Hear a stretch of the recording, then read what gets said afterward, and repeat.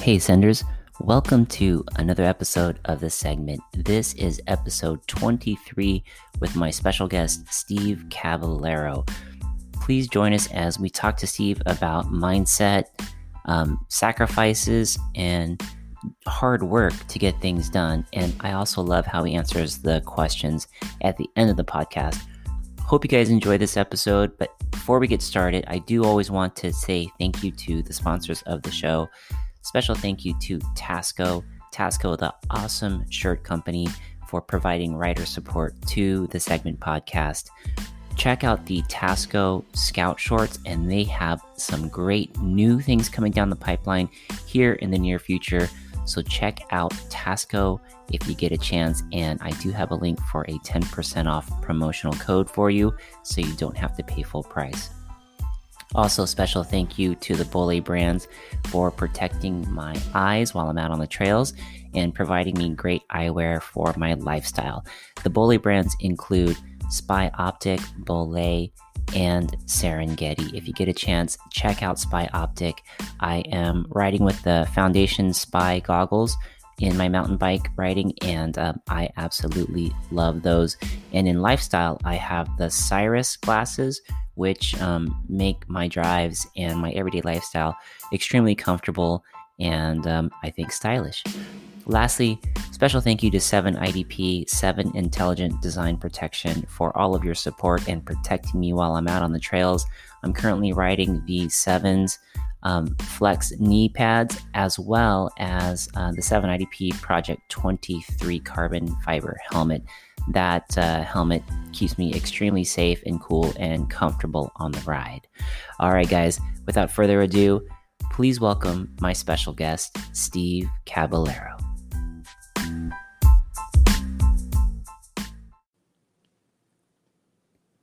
All right, senders, we are live, and on the segment podcast tonight, I have my special guest, Mr. Steve Caballero. And yes, it's true. The rumors that you hear is that Steve Caballero has started mountain biking, and we'll definitely get into all of that. And it's really hard to introduce this gentleman because, one, he's a legend in the skateboarding world, but he also does so many other things, and there's so much more to Steve Caballero than the legendary skateboarder. So I wanted to open it up to Steve Caballero to just give yourself an interview or an intro of you and say what's up to everybody. Hey there. I'm Steve Caballero, and I'm a professional skateboarder and artist, motocross rider, mountain bike enthusiast now. Yes. And play music in a band. Yes. And the band is called Urethane.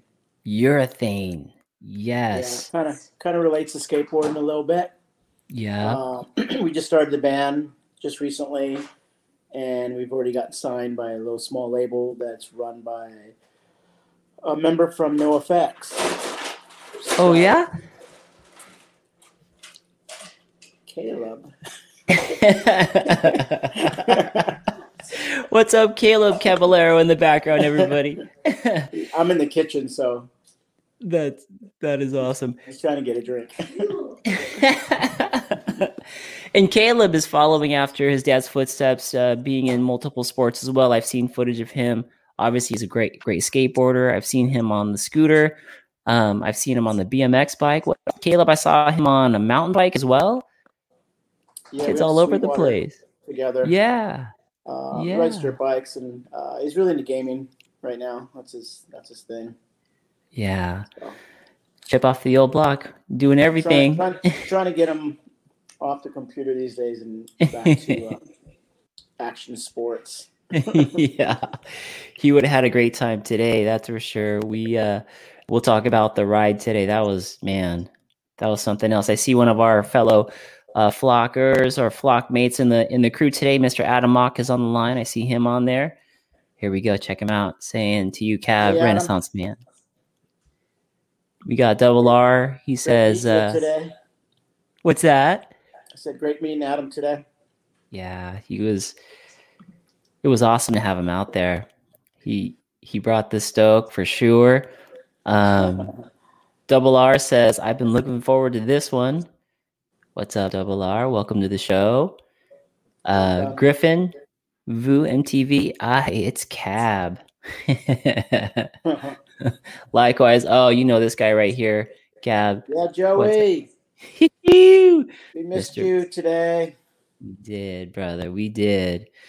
We had a terrible time though, Joey. You didn't miss out on anything, right, Cab? Surely did miss out on the rain. Yeah, we got at the end of the ride. we got rained out a little bit, but we got some riding in. It was We fun. did.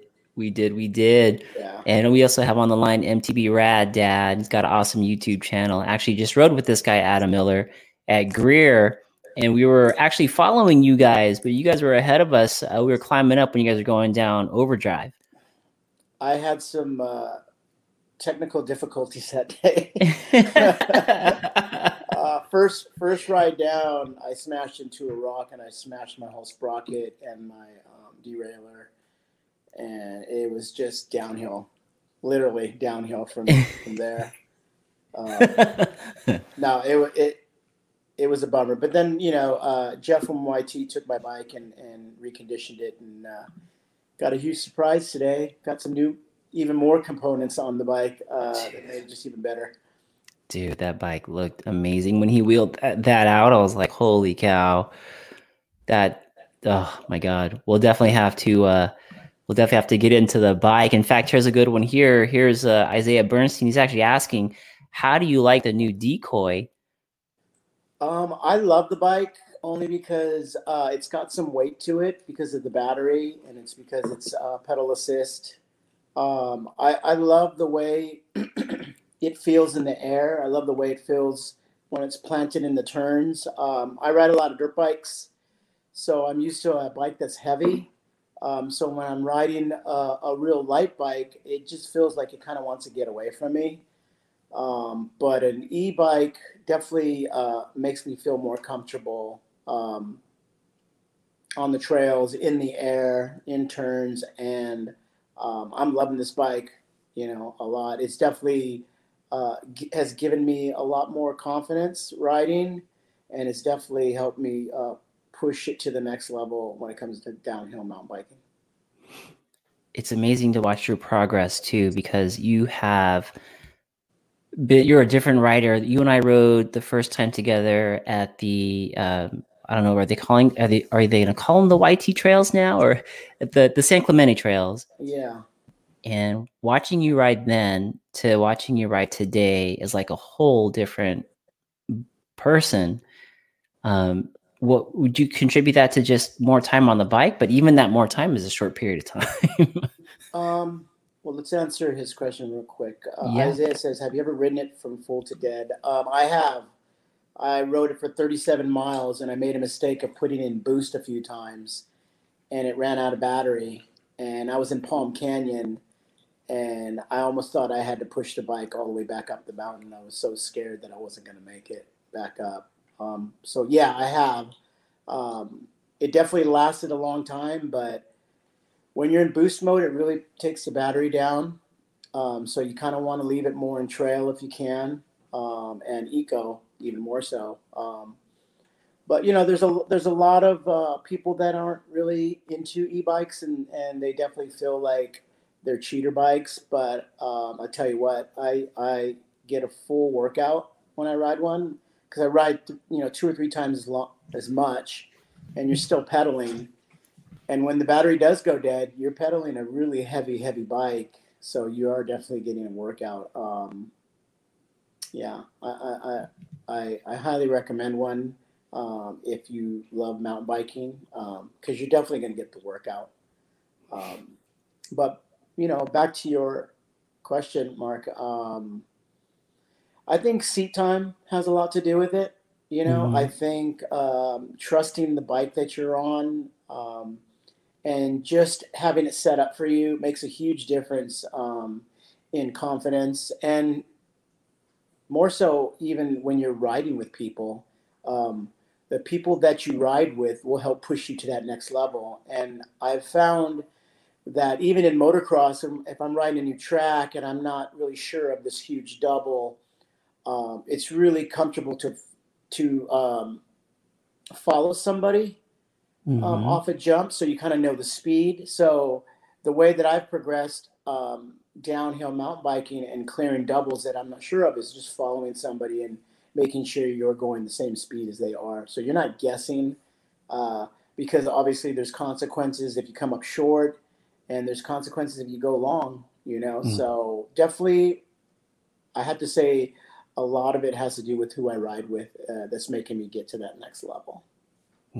That's a good way to answer that. That's so true. When you get towed in, it's nice, and being able to not have to guess at that speed, like you said, it's very comforting. And then the trust factor too, when you're riding with folks that you trust, that helps a lot too.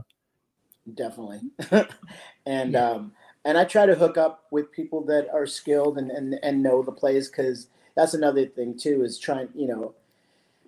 I've been riding a lot of new different places, so guessing what's around the next corner is a feat in itself if you've never been down that trail. But if you're following somebody, um, you can at least see ahead of you and see what's going on before you get to that next turn, what's coming up. And what the thing I love about mountain biking is it's really helping me with motocross, because it's really teaching me to look ahead, which is Mm, very important when you're riding a dirt bike, is to look ahead and not look down at your front tire. Because when you're on a dirt bike, you tend to just look down to see where you're at, especially if you're in ruts and mm-hmm. stuff. And it's really important to look ahead. Wow. Yeah, that's true. And then too, the cardiovascular part of the mountain biking, does that seem to help out when you're doing moto as well? I believe so. Yeah. I have an acoustic bike as well that uh, I can use for cross training as well. But the more and more I get into mountain biking, the more and more it's not so much about the climbing, but it's about going down and going Mm-hmm. fast and jumping big jumps. And when I first got into riding, it was more about climbing, conditioning, and I would avoid the trails going down with the jumps because I wasn't comfortable Mm. jumping. It was a little scary. I get a little bit more scared jumping on a mountain bike than I do a dirt bike, even though I'm going 5 times further on a dirt Yeah. bike. Yeah, I've There's seen just some footage something. of that. What's that? I've seen some footage of you on the moto bike, and those jumps are big. Yeah, I always tell everybody, if the jump is huge, just give it a little bit more gas, and the faster you go, the smaller the jump gets. You know, less so less time, yeah. less time in the air, and I'm kind of understanding the same thing when it comes to mountain bike. If you kind of keep trail speed, you're going to hit all these doubles that are coming up that you don't really know. So I think it's really important to keep the trail speed, and I'm still trying to trust my tires and trusting going fast in the corners, because it's also teaching me not to brake in the corners as well. And I tendency to do that in motocross. Mm, And I feel like I'm always on the brakes on mountain bike because I just don't want to go off a cliff or, right. push a berm. So I just think I need more seat time, and that'll teach me to lay off the brakes and start trusting the berms. It's incredible how quickly I've seen you progress in the last month and a half or so, Cab, since we first rode together. It's insane to me how quick it is. And when I see you, I know it's you. And then when we're riding, I know it's you. But I'm like, damn, he did that this time, and he did that this time. It's always you're picking up something new, and you're always doing it with so much stoke. Like today, it was that new jump with the little PVC pipe towards the Yeah. bottom, that double. Hmm. And then the jump at the top of the jump line where we were today, we were in the San Clemente area, and you did that. You didn't hesitate to go off of that, and then you did the canyon jump too. Oh my Yeah. god! Just because I just knew in my mind that that's something that I wanted to do, you know, Hmm. and you just have to have a positive mental attitude, when it comes to activities or sports that are risk taking. you definitely have to have a mindset about yourself that you can't be afraid of the consequences, or you're never going to get to that next level. And Mm. I think confidence plays a big role when it comes to accomplishing goals, and I try to use that mindset with everything that I do. I think it's very helpful, but sometimes it can bite you because you can be overly confident Mm. and do something that's over your skill level, and that's when you get hurt. Mm. And when you're progressing to another level, the consequences are heavier. That's true. Yeah, faster and bigger, you know. Yeah. Um that that now when you talk about the confidence mindset, for the folks who know, I'm pretty sure everybody that's going to be listening to this podcast or watching this now knows who Steve Caballero is, but they may not know that he learned a lot of these lessons early on in life. For example, Steve, when you went pro and you joined the Bones Brigade, you were saying you were 14 years old, True. right? 14 years old, and you were already traveling, and you got into the public eye pretty quickly. And there was a lot of like, everyone knows Steve Caballero with the pictures and the pro and the, being on videos and stuff. But probably what they didn't realize is behind the scenes how much sacrifice and hard work that takes. Could you tell us a little bit about, the lessons that you learned there through sacrifice and hard work? Because otherwise it's just easy to look at it and go, of course, that's Steve Caballero, of course, but kind of behind the curtains, all that hard work. Can you talk to us a little bit about that and the mindset behind all that? Well, I think passion and drive have a lot to do with being successful. When you're very passionate about something, you tend to like want to practice it and push yourself because you enjoy it. But then you quickly learn that the things that you're doing sometimes can be very hazardous, and there's a lot of pain and suffering from falling and getting hurt, and you have to be a special type of person that willing to go through that pain um, for the glory, Mm, and what I've learned in skateboarding is you fall a lot before you succeed. mm, So you're definitely a failure every time you go out and try something. So it's kind of like more of a fail to succeed mindset, I love it. because skateboarding is difficult, and the tricks are very hard, and you have to do them repetition over and over and over until you get the right thing. Sometimes you can have some people kind of guiding you and showing you what you're doing wrong, but really it's up to the individual um, to figure it out. And that's me. I'm a type of person that likes to figure things out. That's why I love chess. Chess is a really great game. It's a really a good game of like thinking ahead uh, about your moves, thinking about what move can lead to the next move, and when you link everything together, you tend to learn. Um, what's the word? Um, you kind of learn the tricks of the trade, and you kind of learn what works and what doesn't. Um, and some people don't do that. They don't put themselves in that position because they're afraid to fall Mm-hmm. or they're embarrassed. But once you get past of not focusing on what other people think and just kind Mm, of focusing on what you're doing, um, you're able to progress to that next level and succeed. Um, mm, it's just not being afraid to look like a fool at first, until you get the skills to accomplish the goals that you set for yourself. So I learned that really early age, skateboarding, and I've applied that to everything that I do in my life. So when it comes to skateboarding, when it comes to motocross, now mountain biking, music, art, you got to be able to put yourself out there and put yourself in vulnerable situations where you're going to get criticized, um, and looked at as a failure, you know. Hmm. So I've been a failure my whole life, but because of that, I've learned to succeed through that.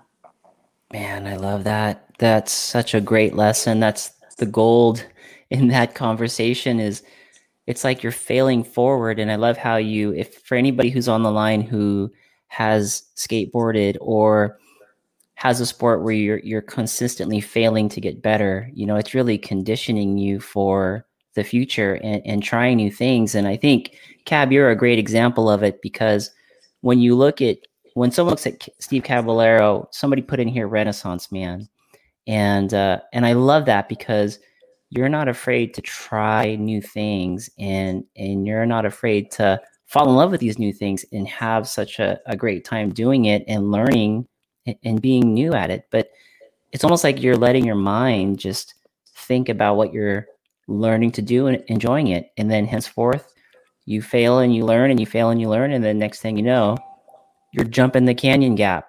You're jumping the doubles, you're kicking butt. So Well, you know, I it's definitely it's a goal. It's goals that you set for yourself, and it's like you come back to fight another day. You know, and I just know that um, I know that you can progress to that next level if you have the courage and the desire to, and I do. And when I see my friends doing things that I want to do, it just helps push me, you know, um, to that next level. And I think about it. I think about, wow, I'm glad that I made the effort and I put myself in that position because now I can have a story behind it, walk away, and maybe also encourage somebody else that may be struggling with the fear of believing in this themselves or thinking that they're not good enough. But everybody's good enough if you just put the work into it. You know. You just got to put the work into it, and you have to really, really have confidence, man. Confidence yeah, plays a big role. I love it. And not be afraid to be new at something and it's okay to fail. It's only like a complete failure if you quit it, right? If you quit that thing, you're like, I'm done, I'm quit, then that's the end. But if you're like, okay, I went left, I should have gone right, and you go back at it again, you go right, and then you level up, and then you put in the effort. I mean, it's great. I always think about the folks, and sometimes I get caught in that trap too, where I want to try something new, but the fear of starting or the fear of failing is so overwhelming that Yeah. you don't even do anything. And then time goes by, and maybe down the line, somehow you start that thing and you go, God, I wish I would have done that a long time ago. No, fear is very paralyzing. You know, it can keep you from doing the things that you really want to do. And one of the big lessons I learned from a childhood hero, Evil Knievel, um, he always said that you're never a failure until you refuse to get back up. Mm, Last year I broke my femur motocross riding, and 11 months later, I broke my ankle oh, dang. riding motocross, the same riding area, Oh, and it definitely did a number to uh, my thoughts and my thinking and how dangerous it really is. But you gotta, as an athlete, you have to block all that out, and I have. And I know that there's consequences. I know it can happen again, but if you want to progress to that next level, you have to really block those injuries out. Like I have my whole career in skateboarding. I've gotten hurt my whole life, but I've blocked those injuries out, and you just try to forget about them. That you like they never happened. is it a mental strength that you build when you do that, or is it more of a positive self-talk like that that may not happen again, or do you what's the trick for somebody who's No, I trying to know it's do going the to happen same? again. It's not a matter of if, it's a matter of when. Okay. Um, but it's definitely a mental thing. It's definitely you do talk to yourself a lot, and you do convince yourself that you can go through this and pass through this and overcome your fear of what's keeping you back. and I've done this my whole life. And I've discovered a lot through motocross as well. I mean, that's a real dangerous sport. I know what can happen. I've seen people die. I've seen people get paralyzed. Oh man. I know that those are consequences that can happen, but the risk outweigh all that. I'm just enjoying life, and I'm just enjoying what life has to offer, and the technology that we have with motorcycles and bikes and skateboards are amazing. The terrain that we have is Mm-hmm. incredible. So our life's short, and I just want to live it to its fullest. And I want to be the best person I can. And if I can encourage and inspire somebody else to do the same thing, um, so be it, and more power to them. But I try to use my life as something that someone can look forward to and say, like, hey, Cab's 56, and he acts like a 16-year-old still. You know, I um, love it. you know, I don't feel like that sometimes when I fall and get hurt because Dude, you popped up injuries. today pretty quick, man, on that one fall. I mean, injuries back in the day used to, like, you could brush that off, in an hour or two, but now if you get injured, it turns from weeks to months. Yeah. So that's something that I have to always realize. Being an older gentleman like me, it's just like it's just who we are. But I want to encourage people that age is just a number, and you don't really have to feel your age. You Mm-hmm. can feel a lot younger by staying active, um, eating properly, staying away from drugs and alcohol, Mm-hmm. um, and just try to live a stress-free life. I feel like living a stress-free life is beneficial and helps you focus on what's right and what's wrong. Yeah, that's really important point that you make. The drugs and alcohol, definitely, we know that's bad for the system, especially if it's abused heavily on the alcohol side. That's no good. The stress thing's something that slides under the radar all the time because we have such busy lives and we want to, grow to be this or that. And when we're living these stressful lives, it's just so bad on our bodies, all the different chemicals that we put our bodies through under stress. And I noticed you had sent a couple of text messages where you had a picture where you're like best time of the day, and it was like this beautiful picture of like the backyard with how you have it landscaped and the sun setting. So it tells me you take time to mentally like shut it down or reflect. Is that a normal thing that you do, Cab, to help keep the stress down, or how do you best keep stress down? Um, don't sweat the small stuff. Okay. It's Yeah. only small stuff. Um, and yeah, definitely self-reflect. I'm always reflecting on how the day went. What could I have changed? What could I have done better? Um, even food can become an addiction. Food's Mm. dangerous, man. It's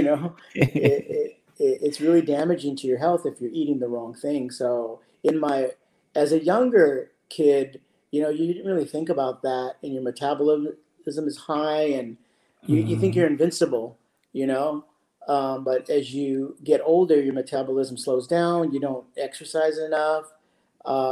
You want to be more convenient with your eating. Sugar becomes part of your diet where you start to crave it more.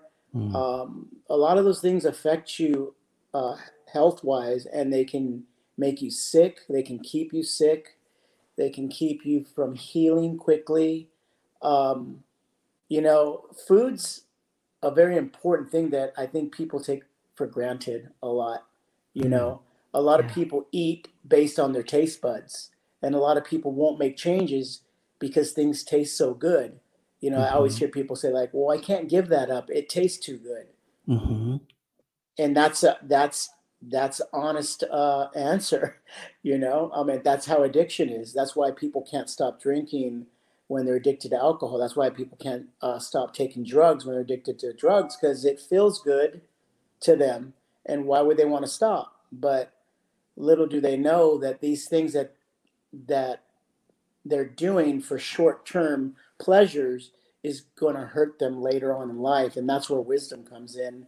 And I Mm, don't have to try everything in life to know that it's bad for me. I just got to look at another person next to me and said, like, that guy lived his life that way, and I know that those things can affect him in a negative way, so I don't even want to go there, you know. right.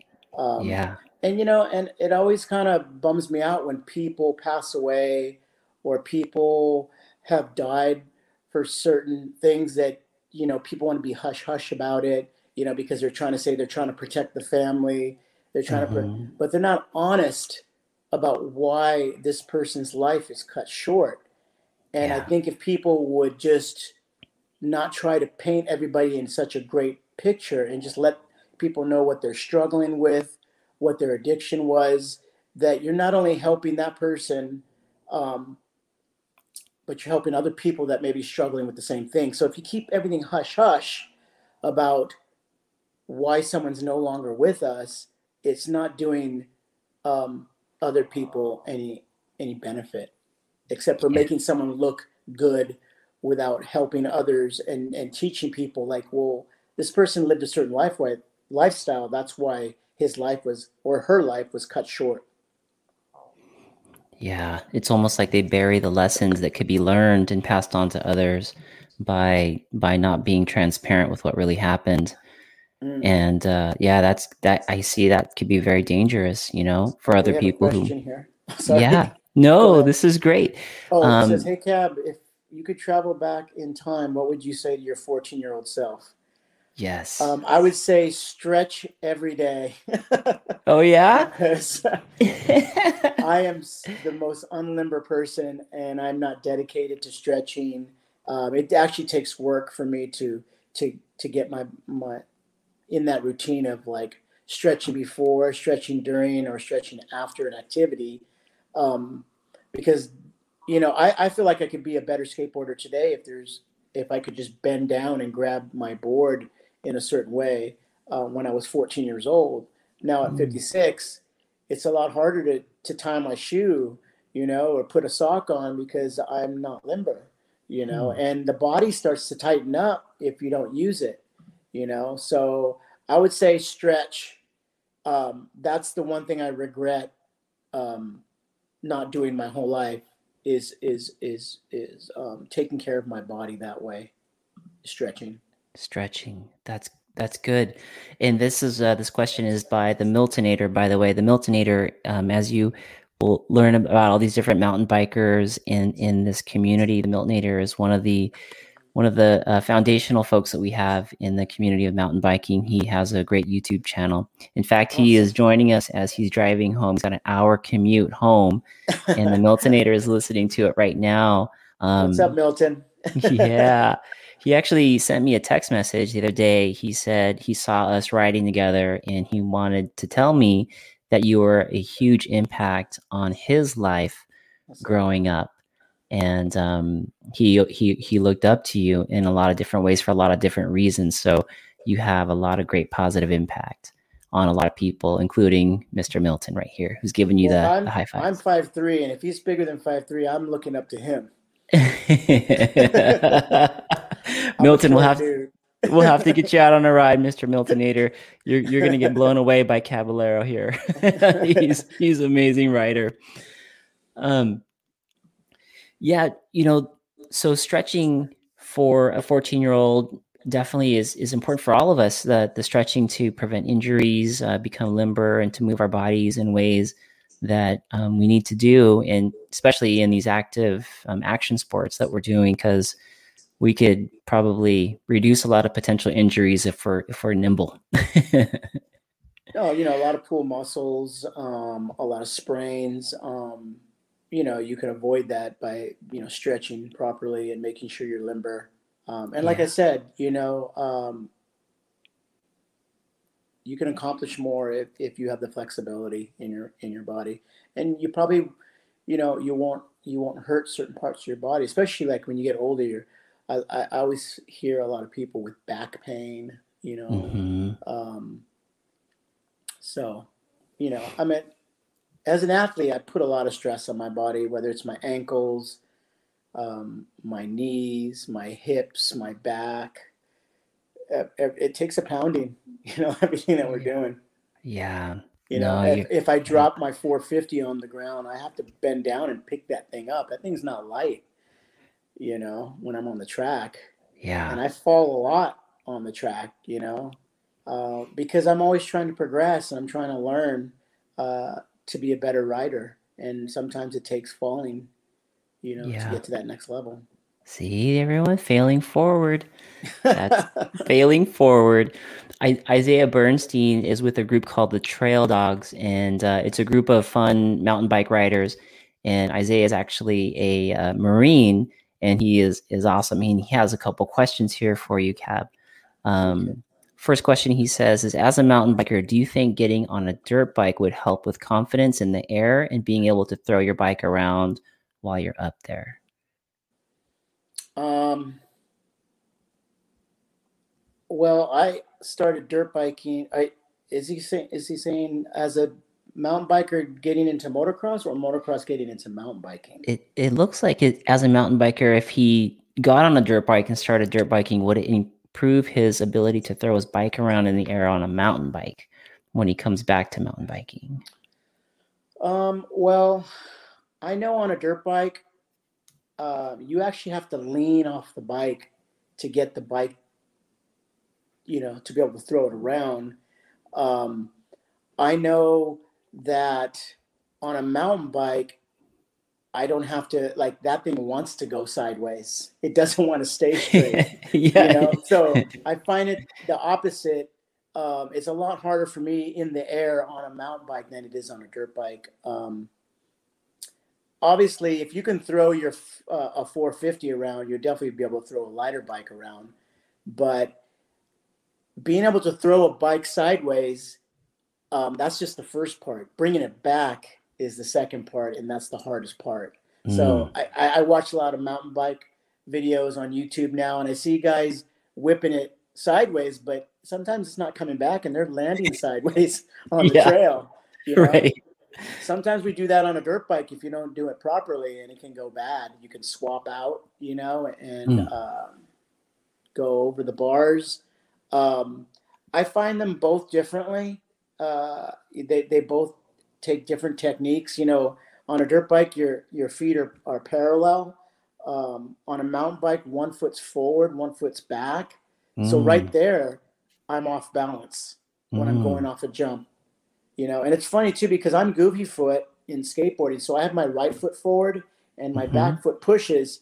But when I'm on a mountain bike, I love putting my left foot forward and my right foot back. So it's just weird. I have Wow. a different stance on a mountain bike than I do on my skateboard. I don't know why. Yeah. It's just Yeah. weird. It's weird. I'm a weirdo like that. You'd probably be great at the drums. That'll probably be your next musical instrument. You could do left and right brain, no problem. um, Isaiah also says right here. Let's see. He had another question. Here we go. So far with where you've been riding in your mountain bike journey, he's asking, what is your favorite place to ride so far? Ooh. You know, I'm so bad with favorites because people always ask me that with skateboarding. What's your favorite skateboard park? What's your favorite ramp? Where's your favorite motocross place to ride? When it comes to mountain biking, you know, um, there's a lot of different terrain, and each terrain caters to itself and the fun aspects about it. I'll tell you the fun places that I have been riding. Sky Park is one. Nice. That's a great place to go to, where it's got one trail up and you got about five or six trails going down. A lot of variety there. Greer is a new place that I've been going to lately, and I'm starting to learn that place. Yeah. San Yes, you Clemente, have. because I go all the time. I know the place now. Um, I used to ride Calavera Hills a lot, but that was before I was really heavily into jumping and doing jump lines. So, I haven't really been, to too many places um, other than Greer, San Clemente, and Calavera Hills. Yeah. But I do want to branch out, and I want to go to Snow Summit. Woo! Sometime I want to go up to Whistler. My friends Oh, invited me up there to Whistler to go ride. So it's almost like I'm kind of training right now before I get the opportunity to go to these bigger, because I know they're going to be bigger hits and stuff. So, mm. my mindset is to get faster, go bigger, um, and that's what I plan to do. That's a So, that's a great goal to have. As the Miltonator would say, who's on the line, go fast, go big, don't die. yeah, uh, but the equipment's amazing. Like I just got that new YT, and that just gave me even more confidence because of the upgrades they put on the bike. You yeah, know, um, yeah, so that's just going to push me to that next level. Like today, you saw I jumped two or three new things today that I never had done before going to San Clemente. yeah. And one of them was the big gap at the top. Yep. The road gap, I just towed in by Jeff Taylor from YT. The other one was where Zabo was going down on this one trail, and it's a rock to rock jump going down. I'd always go around that, and today I went over. I followed him right off of it, and the bike soaked it up great. In jump line, there's that one where there's a right, a middle, and a left, bigger one, and I always normally just go in the middle. And Yep. the first time I went down, I went in the middle. I saw Zabo go on the right, and I'm like, next time I go down, I'm going on the right. And I was leading, he was behind me, and I went for it. Dang. So Dang. just trying to push myself to get to that next level each time we ride. Yeah. And I see it too, because I've been riding with you pretty much every time we get able to get out again. And every time it's like, gosh, man, Cab's putting in more time because he's like, what? Whoa. I don't think I can follow him anymore. Well, I mean, hopefully it's encouraging you and pushing you to that next level. It Um, is. Oh man, it definitely is. And you got me on an e-bike today, pushed me to get on the e-bike. And I wear this heart rate monitor. It's called a MyZone, and it's supposed to be 99.9% accurate to an EKG. So I can yeah, see what my heart rate looks like, how long I'm in each zone. And so obviously it goes like blue for warming up, and then it'll go yellow for intermediate, and then red is when I'm in my highest beats per minute. yeah. And I hit a lot of red today on the Oh, e-bike. really? Yeah, it was like a lot of yellow and a lot of red. And it was very similar to my acoustic ride. When I ride my acoustic bike, I get Yeah. the same type of results. And in our ride today, I burned 1,300 calories on that e-bike. Well, you're And still I even, pedaling, man. You're still to, pedaling. yeah. And Yeah. contrary to my original thought was, I probably not going to be working as hard.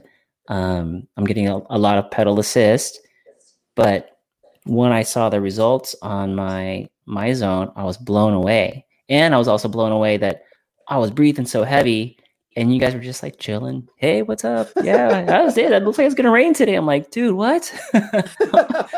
We're on the same e-bike, right? Yeah, that's you still get a great workout on that You do. on that And bike. a lot of it has to do with your mindset going down. Like, are you gripping your grips really hard? Are you tensing up? And I think a lot of it is being relaxed and concentrate on your breathing. And I think that translates. I mean, I do that a lot with skating. I have to really concentrate on my breathing, especially when I'm on the dirt bike around the track. I can't be gripping my grip. I have to like grip with my knees, more. Let the hands be loose because I'll get arm pump. But Mm-hmm. just you can't hold your breath. You know, um, it's a no-no when you're breathing heavy and exercising. You have to keep that breath going, which calms you. It keeps you Mm. calm as well. So practicing good breathing techniques, I think, helps. You know, when you're pushing yourself at those levels. Yeah. Yeah, I could definitely see that. And it was funny because it was you, Zabo, and then Andrew Travers, who is like this prodigy kid. And Yeah. then you had Adam Mock and I, and Adam and I are like trying to keep up with you guys. Here we are with these like, legends, athletes, and Adam and I are like, yeah, we're good, we're good. Hey, Joe Yates here says, Hey, wait, what? When are we going to Whistler again? Soon, pack this summer. This pack your summer, bags, Joey. Get that passport ready. let's do it. I have a friend up in Bend, Oregon that wants me to come up there, and he's going to take me to Whistler. So Oh my God. Would that yeah. happen to be one of the Joes from our ride at Greer? Was that No, actually, it's my friend David. okay? But Joe, I'm actually going to meet up with him this Monday and Tuesday because we have a video shoot for Yoshimura. Gotcha. So Gotcha. we're gonna do a thing with mountain bikes, motocross, skateboarding, art, and music in a 2 day Yeah. shoot. Oh man. Yeah.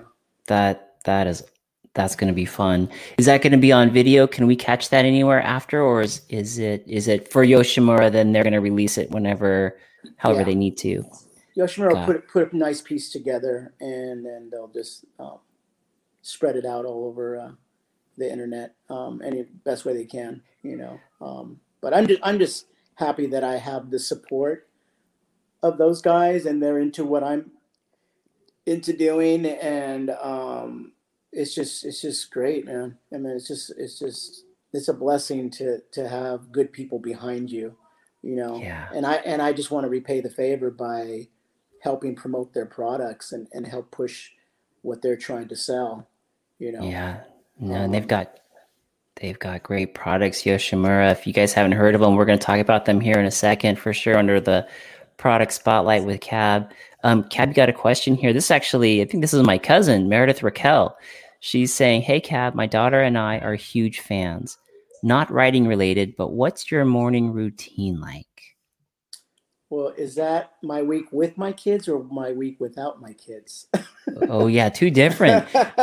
Cover both because she's got a daughter. So what's it like with the kids, and then Well, and, with the and what does kids, I that have to juggle wake look them like? up for school Yeah. and get them breakfast and make sure that they're doing their online schooling. When they're not here, I can sleep in or do whatever I want. But as a parent, I got to make sure that I'm the responsible dad that's getting them up, getting them fed, and making sure that they're logging in to their school. Um, but you know, I'm on a diet right now or different eating programs, so I try to tend to skip breakfast, and I'm on like what's it called when you only eat from a certain time, intermittent fasting. Uh-huh. I try to eat from 12 to about 5 or 6, and maybe eat twice a day. So in the morning, it's basically get up and make a cup of coffee, and either shoot, I don't know, um, watch TV for a little bit, or answer emails or check my Instagram and think about a post that I'm going to do. Mm-hmm. To me, Instagram is part of my job. It's how I promote the products that I endorse. So I'm constantly thinking of new material to put out there, and just promote the people who support me. And I'm in a lot of industries. I'm in the music industry, motocross, mountain bike, and skateboarding and art. So I'm always trying to make posts that relate to all that stuff, and they're trying to sell products, and they use me to help sell them and push those products. I mean, this is something I learned at a very young age when I was 14, when I first got sponsored by, Powell Peralta. I knew that the only reason why they wanted me to ride for their team was I was able to actually help them sell products. So I knew that Mm-hmm. if I was a good spokesperson for the brand, that people would recognize it and want to purchase anything that they sold. So I've been advertising things my whole life. That's what I do for a living. And that's what I get paid for. Yeah, and you're good. You're good at it, and everyone. loves you, when they see you and know you and what you represent and how you do it's so good. Meredith, my cousin here, also wanted to say the first time I attempted to go down a half pipe was at Mark's house. I had a half pipe when I was a kid. Awesome. and that was fun. Got another comment here. Summer B says, great interview. My husband is a Cab fan, so I had to drop in. Love his positive inspo. Oh, thank you And so much. and we also have a special guest who just popped in. This is one of the big MTB YouTubers going to pop in to say hi to you, Mr. Caballero. You know this guy. I'm going to add him to the stream right now. Hey. How's it going? How's it going, Alan? It's good. It's good to see you. We've been missing you out on the trails. Yeah, I know, man. Our schedules have just been weird. It's too bad. Yeah. We got to get out there again. Yes. Oh, that's your famous dog. I see that dog all the time in your Instagrams. This is Oliver. Oliver, what a cutie. Say hi to Oliver, everybody. He's been chilling with Cab. So cute. What a cutie. He's looking at my snacks in front of my computer. That's what he wants. Oh, that's great. So Alan, MTB Alan, everybody join the show. This is awesome. Thank you for jumping on, Alan. My pleasure. This is great. I just got off. Yes. I just got off the line with a daily MTB writer talking about everything. We're just complaining. We just spent an hour complaining about stuff. Yeah. Oh no. Yeah. Well, it's good. You came over here. This is the positive mindset side where we got good vibes. In fact, what's awesome is that Cab and I were at YT today, and we got to ride e-bikes. The whole crew was on e-bikes, so we got that e-bike stoke. And my cheeks hurt still from all the smiles. Was that your first e-bike ride? It was. So it's a different animal.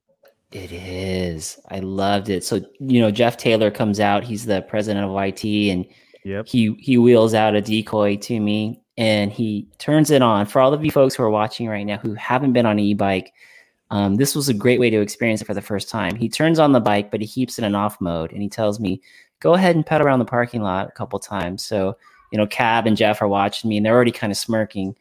And I come around, and then he puts it into boost mode, and he goes, go ahead and pedal around some more. And man, I was like 0 to however fast I was in so short period of a time. And as I'm accelerating, my smile just lit up.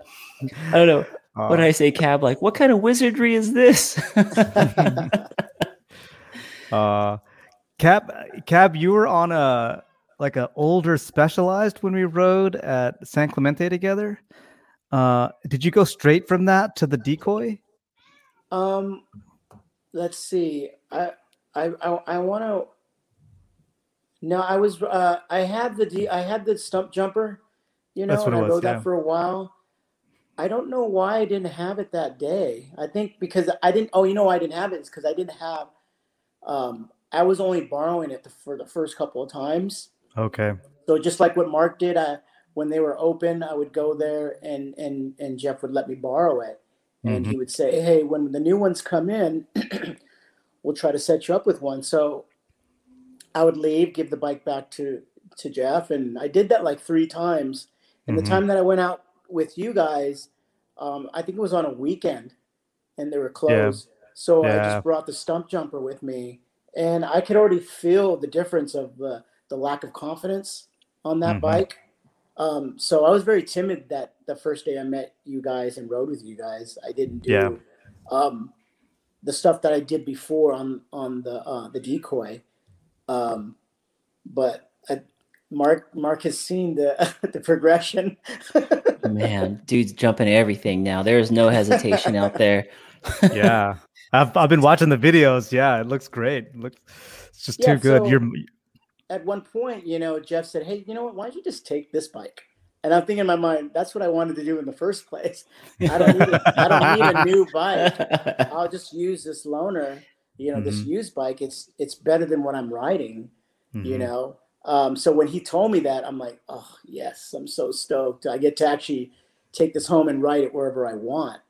Yeah. And that's what started boosting the confidence. And because I was getting seat times, getting used to the bike and knowing it. Mm-hmm. And like I told Mark before, just riding with different riders and following these guys helps push you to that next level. Yeah. So if you want to get better, you got to ride with someone who's better than you, or Totally, has 100%. definitely got more courage than you do. No, you don't. You don't want just more courage in front of you. I've done that before. You can end up into some bad places. It's funny because Joey Yates is talking about y'all wanting to hit Snow Summit Yes. this year. And I think first off, 100%. Like I love Snow Summit, Yes. have a blast up there, and we'll love like to show you around. Not that it's that hard to find your way around, but like they just updated kind of how they're treating e-bikes up there. So if you don't have a DH bike or another bike, like I think now they're just like letting you to take an e-bike up, because before they wouldn't. Yeah.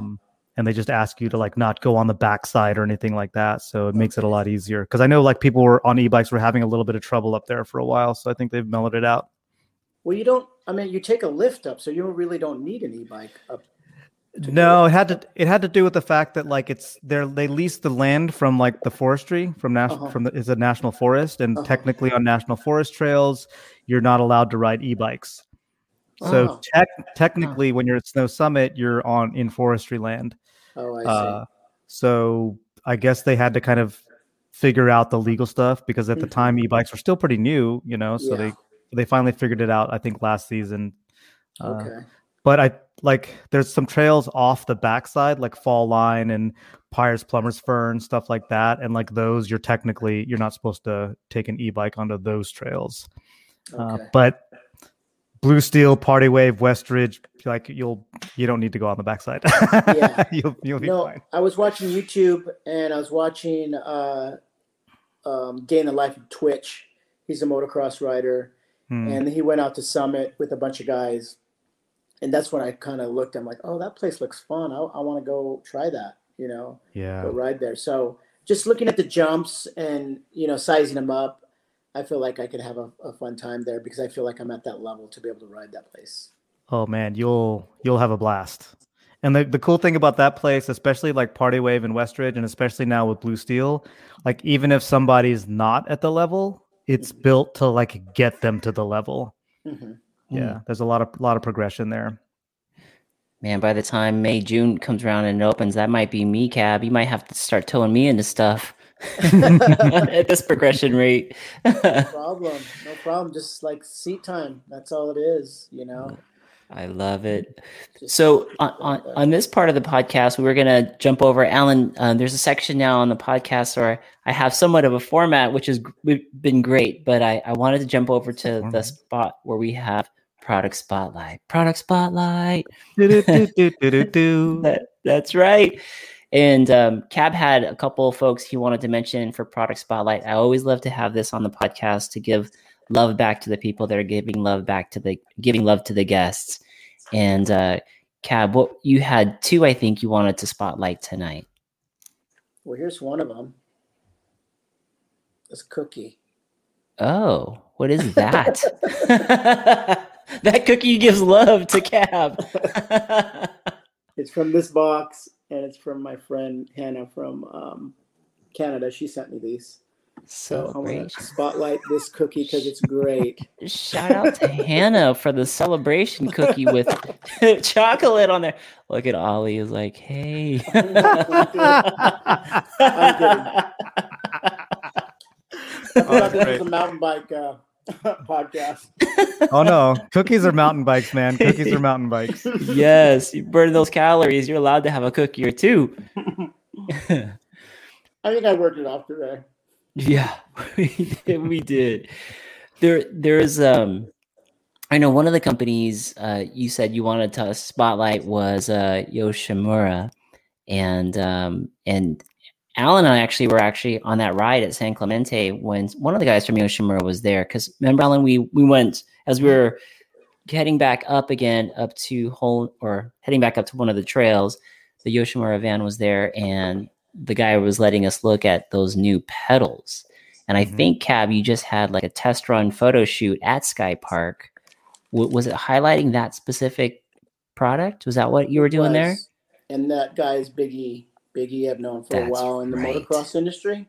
That's right. He's hooked me up with all my exhausts for all my motocross bikes, the Yoshimura pipes. And I was trying to understand the connection between mountain biking and motocross when it came to Yoshimura. And I believe that Big E invited the vice president riding one time, and he fell in love with the sport of mountain biking. Oh. And he's an engineer, and so he designed a pedal. He wanted to design something for mountain biking, and they came up with a really cool mountain bike pedal, and that's what I rock today. And they work really well, especially with I wear Vans, the half cabs, and very grippy on those shoes. I don't like what do you call them, clipless or I don't like to be clipped in. I like to be able to move my feet around. So I like flats, and Yoshimura makes a great flat for BMX and for mountain biking. Is that a new component into the industry? Alan, maybe you might know this. Is Yoshimura a newer entry? Yeah, that's a new entry. They're branching out into. I don't know about the company, but like, yeah, you didn't hear about Yoshimura before in the mountain bike industry, in the mountain bike world. Yeah, it's just like One Up or Crank Brothers or like that. So like, it's nice to see. Yeah, it's nice to see that. It's not that, and like the moto companies that have come into mountain biking have like done really good things. So that's cool to see, because there's that crossover and there's that understanding. Well, they take, Yoshimura takes a lot of pride in their exhaust systems. They build exhaust systems to make their motorcycles perform the best they can, to beef up, the power band all the way through. So in that sense, when the vice president wanted to do something for mountain biking, he felt like he could make a really good pedal that people would like, and you'll definitely be hearing a lot about them because they're great pedals and they look great too. They come in all different colors and combinations that you can make them, match your bike the way your bike is, the color situations. And right now they're pretty small. They're kind of doing hand making them here in the U.S. So I don't know if they're going to branch out and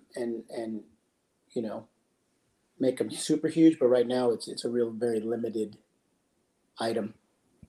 Right now it's all U.S. made. So. Those are going to be launching. I know that they have some pedals out now, but are the multicolor ones coming out in April? Is that what they were targeting a launch date for? Or somewhere along the lines. We got to sneak peek them when we rode with you in San Clemente. Yeah. And the shoot that I did at Sky Park was to help promote the pedals, and they hired a professional photographer named Simon Cudby that got some amazing shots. Yeah. And, they just hired very talented people to showcase their products, and I'm just very blessed to be a part of this program, to be highlighted as well as an athlete that uses these things, it's pretty rad. Yeah. Pretty stoked. When we got to sneak peek those pedals, I think they were on Colin's bike. Big E had them on Colin's bike. Mm-hmm. And what I remember about them is that they weren't, like when we talk about flats or clip-ins, these weren't flat. They were actually concaved, and it felt like I was stepping on a skateboard in a sense. Like it was like a comfortable concave feel. And I think that was unique from what I remember. That was unique to that pedal to me. And I was like, I got to get some of these, but then I realized that they're not available yet. Not yet. They're still trying to produce them. So we're just testing them out, Yeah. That's cool. That's very cool. That's very cool. Are you giving them feedback on the pedals? Like any kind of like testing feedback for like adjustments or anything? Not necessarily. Okay. No, I think they already have riders that are more skilled, giving them feedback. I'm just trying to help promote the product. But Cool. you know, I think they kind of get the feedback by looking at the wear and tear of them. But definitely, I mean, they definitely ask like, "Hey, how they feel," and they feel great. That's cool. Yeah. That's cool. I have a little story to tell. Can I tell a story? Are we still doing Absolutely. product? Yeah. Are we still doing product stuff? You're obviously not. You're not going to remember this, Cab, but you were in Tennessee, and this was in the '80s, and there was a bunch of kids. Probably this happened to you all over the place, where a bunch of kids with skateboards were getting signatures from you. I think Tommy was there. And me and my buddies really wanted to skate with you. So we were trying to give you our phone number. And this is before cell phones too, right? Right. Yeah. Just like our home phone number. And then you were like starting to sign it. And we were like, no, that's our phone number. Give us a call. Let's go skate. We were like just outside of Nashville, and it was like, we know all these cool spots in Nashville. Come skate with us. And then you guys are like, cool. Just thought I'd relay that story. That's funny. Yeah, well, Alan, you were on a PAL summer tour. Yeah. At that time, traveling across the United States and a That's tour great. event, doing demos and skate shop signings. Yeah, that was cool. Yeah. I don't want to fanboy too much. It's just like that. Like I only ever bought PAL boards. And it was always like a cab board, and that's like all I would. Okay, one time I bought a Tony Hawk board. I'm sorry, but then I came back to the cab. Yeah, and I got to ride with Lance. I got to ride with Lance once in Nashville too. That was cool. That's right. But yeah. Anyway, Alan, sorry. That's my fanboy moment. No, it's great. I mean, this is positive impact from Steve Caballero. Just being Steve Caballero. Alan, you shared, I don't know if you felt comfortable sharing a little bit about Cav's impact on you growing up in Tennessee. But if you want to, that's perfect time. And I thought that was a great story. Yeah, and I was brown in Tennessee. And so, there was, I don't know what it's like now, but in the '80s, there was quite a bit of racism, and, like, you just kind of always grew up feeling like a bit of an outsider. And then, I would look at any movies or TVs that I watched, like if somebody was brown, they were a side character or a comic relief or something like that. Mm-hmm. And you were like the first person that I remember that was like, this is a somebody who has breadth and depth and is like well respected. He's like one of these top people. Everybody loves this guy. And I know we don't share like an ethnic background, but he at that time it was like, you kind of looked like me. And I was like, oh, I don't have to be a comic relief. I don't have to be the side character all the time. Mm-hmm. I can be the main character in my life, and that was kind of cool. And I have to admit, for a while, I did try to look like you when I skated. Did you bleach the hair and have it? I tried. I did try. I did try to do that at one point. But I used to kind of tilt my head over a little bit and then skate like that. I went to Kona Skate Park in Jacksonville, Florida. We used to go there every summer, like a little. Me and a couple of guys would drive down and stay down there. And who was it? I can't remember. There was a pro skater there, and he was like yelling at me. And he was like, "Hey, Cab." And I was like, he knew he wasn't you, but it was like the biggest compliment I ever had. I was like, I know he doesn't think I'm Cab, but it's funny. Well, the thing I loved about skateboarding was whoever was involved in it back when I was first starting, it really didn't matter the race. Mm-hmm. Or your background that you came from. If you rode a skateboard, you were a skateboarder. 100%. I used to live on the east side of San Jose, which was predominantly, African American and Hispanic, and not a lot of Caucasians, But then when I went on the west side of San Jose, mostly Caucasians and, Mm-hmm. less minorities there. And that's where the skate parks were. Mm-hmm. And that was my introduction to rock and roll. Mm. I didn't listen to rock and roll when I lived on the east side and hung out there. Mm. It was mostly like R&B, soul, disco. We didn't listen to rock. Mm. But when I got into skateboarding, I discovered what rock and roll was, and I wanted to fit in to all the guys that were skateboarders. So once I left that side of town, I asked my mom to take me to Tower Records, and I got AC/DC, Aerosmith, Nice. and Cheap Trick tape because Nice. that's what skateboarders listen to. Yep. They didn't Yep. listen to Michael Jackson, the Bee Gees, the Right. Commodores. Uh-huh. It just didn't really go quite well with skateboarding. And then from there, it turned into new wave, and then from new wave, it turned into punk rock, and Yeah. that just changed my whole life. It got me into playing music. I started a band at 18 years old in 1982 called The Faction, and Mm-hmm. that's when I started playing an instrument and learning all about how to write music and record. So Wasn't Yeah. that 2Cab when So you cool. were when you started the faction? Were you a guitar? Did you try to learn the guitar and then you switched over to bass? well, I wanted to play guitar, but it was too difficult. Like learning how to make a chord, and I was very impatient. And I found Mm. out that bass was a little bit easier because you just use one or two fingers, to play the bass. So I'm like, oh, I'll just start playing bass. And I remember being in the studio with the Faction and recording our first EP. And I look back and reflect, and I'm like, dude, I've only been playing music for like 6 months, and here I am recording with these guys. Dude. And I'm in a band, and I'm playing. And the punk rock attitude was the full DIY attitude. Mm-hmm. Same with skateboard. It was like, you don't wait for it to get signed. You make your own records. Mm-hmm. I used to make my own magazines.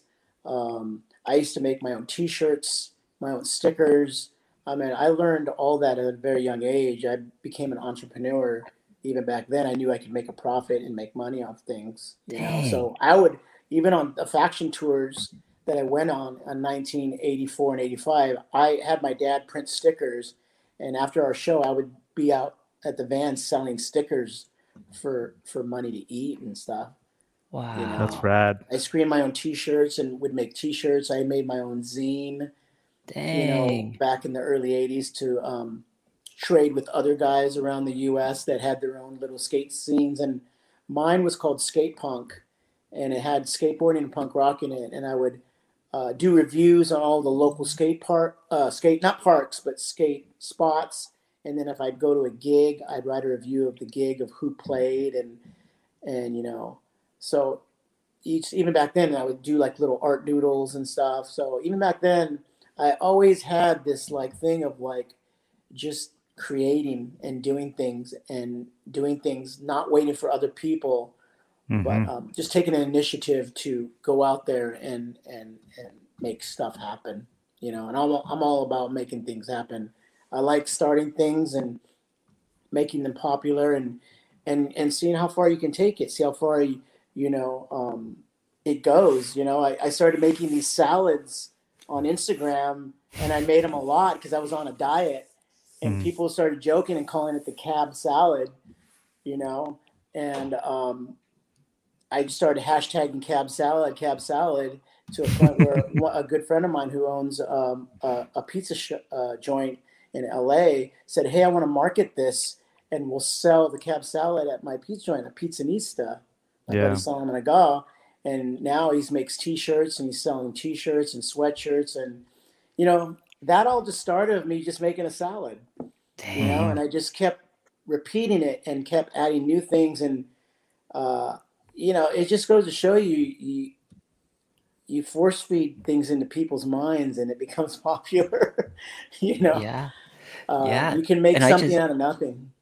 I just got an email, I believe it was last night, from Vans, and it said, support your local shops. And it was a collab with Vans and Pizzanista. Yeah. And it was a shirt with a cool graphic on the back, and then Van shoes that had Pizzanista all over it. Yeah, So that's my yeah, I buddy mean, Solomon. All gone. He yeah. actually rides mountain bikes too. We ride dirt bikes together. I've known Solomon from San Jose from the early '80s. He used to be sponsored by Powell. He's another person that's an entrepreneur. He's a great family man, a great father, a great husband, and a great businessman, entrepreneur. That when he has his mind set on something, he's full focused, and he has an idea, and it comes to um, what's the word? Fruition. Fruition. Fruition. Fruition. And at one point he's like, I want to make an energy drink, right?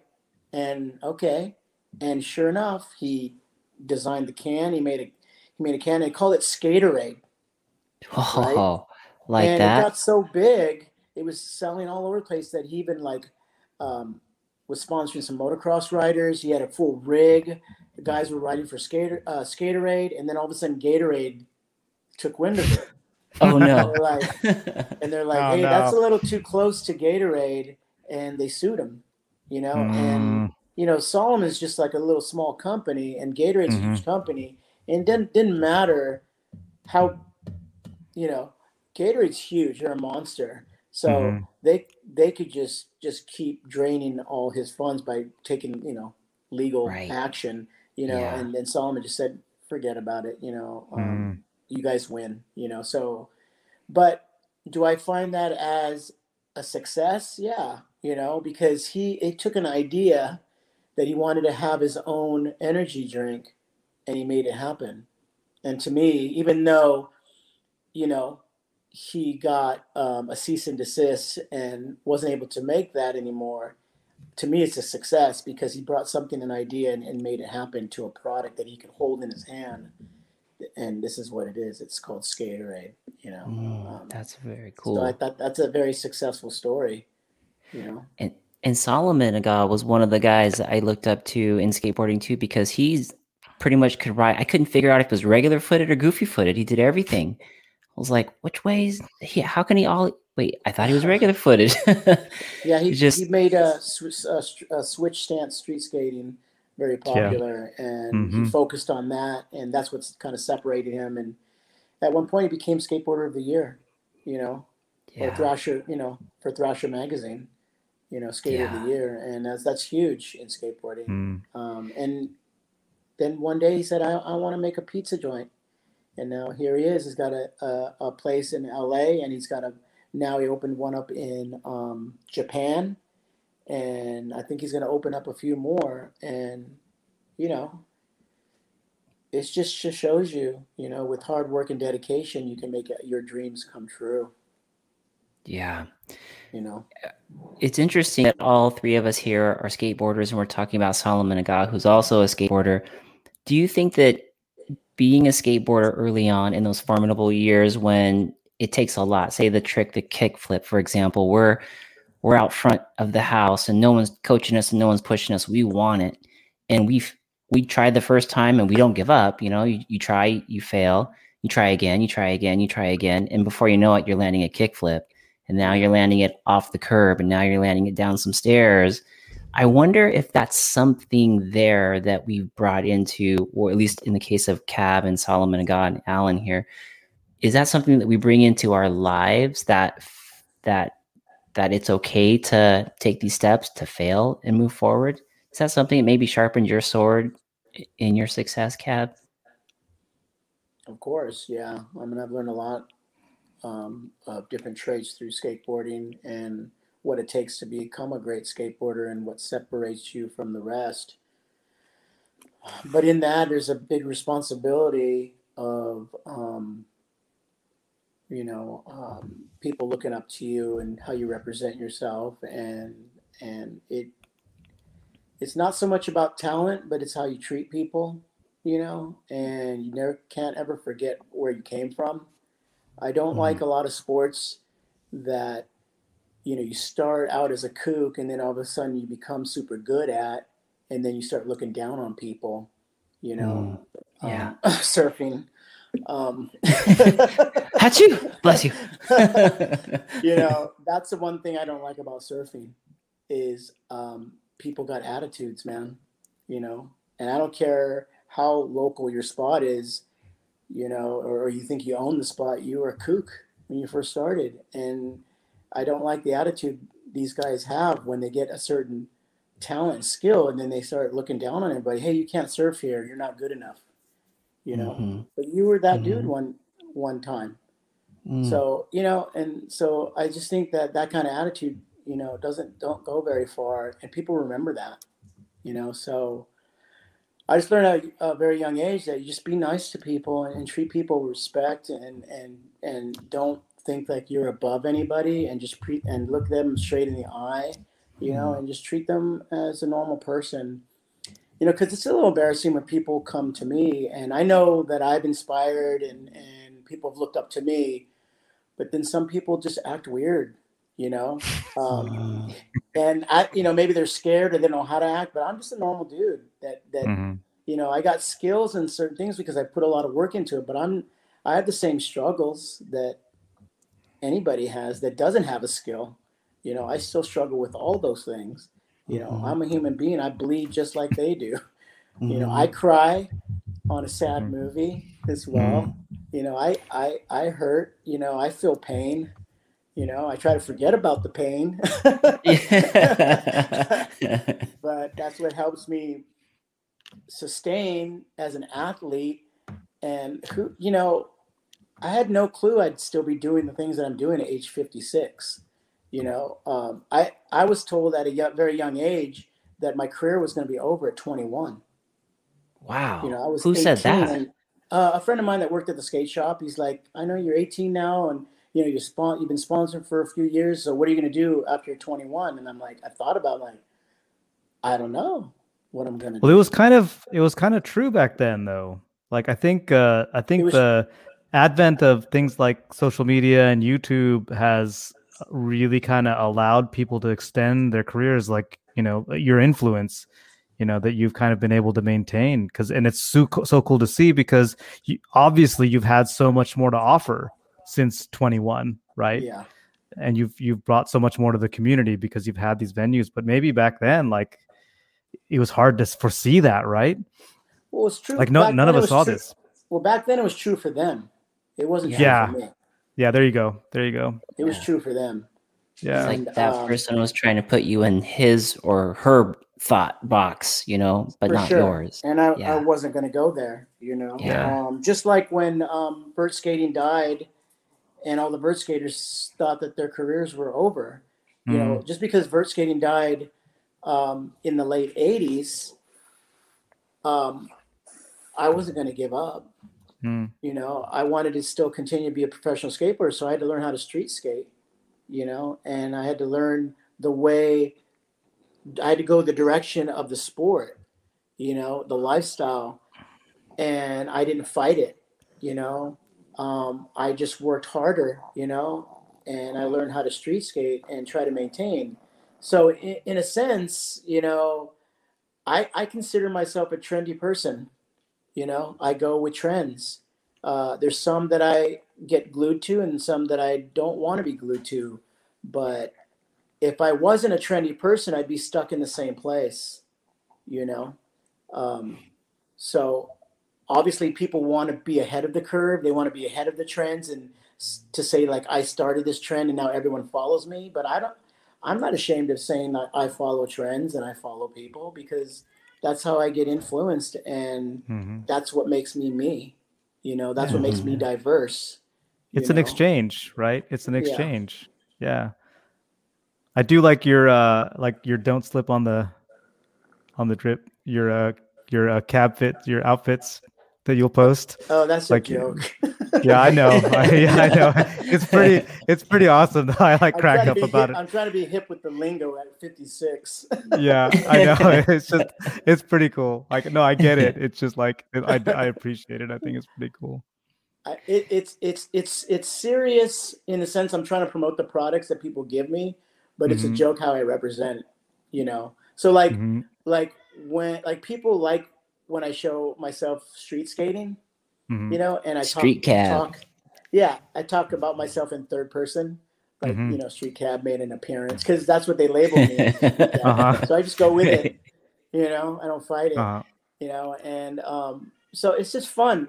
I love bringing smiles to people's faces. And if like me just olling or kick flipping is putting a huge smile on someone's face, I'm going to post something about it.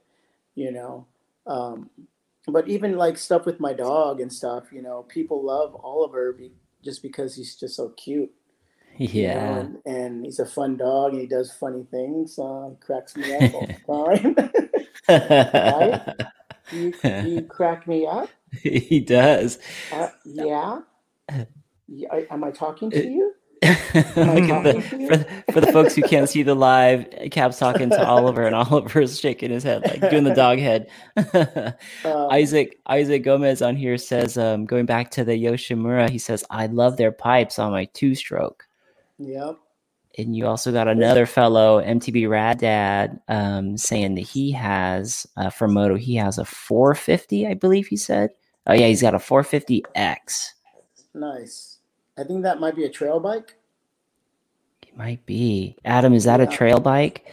He's probably going to tell me right here. If it has a headlight, maybe it's a trail bike. I'm not so much into trail riding. I'm more into riding tracks because I'm short and I haven't messed with the suspension too much, and I can't even touch the ground.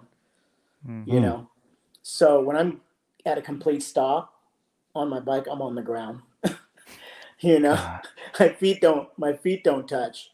So I'm trying to get a proper trail bike from Kawasaki, so I can have that separately and not bring my my motocross bike, my track bike on the trails. Set that up separately, set it up differently. Gotcha. But yes, look, sounds like that's what Adam has. He's grew up motocross and track, so he probably has a bike for each.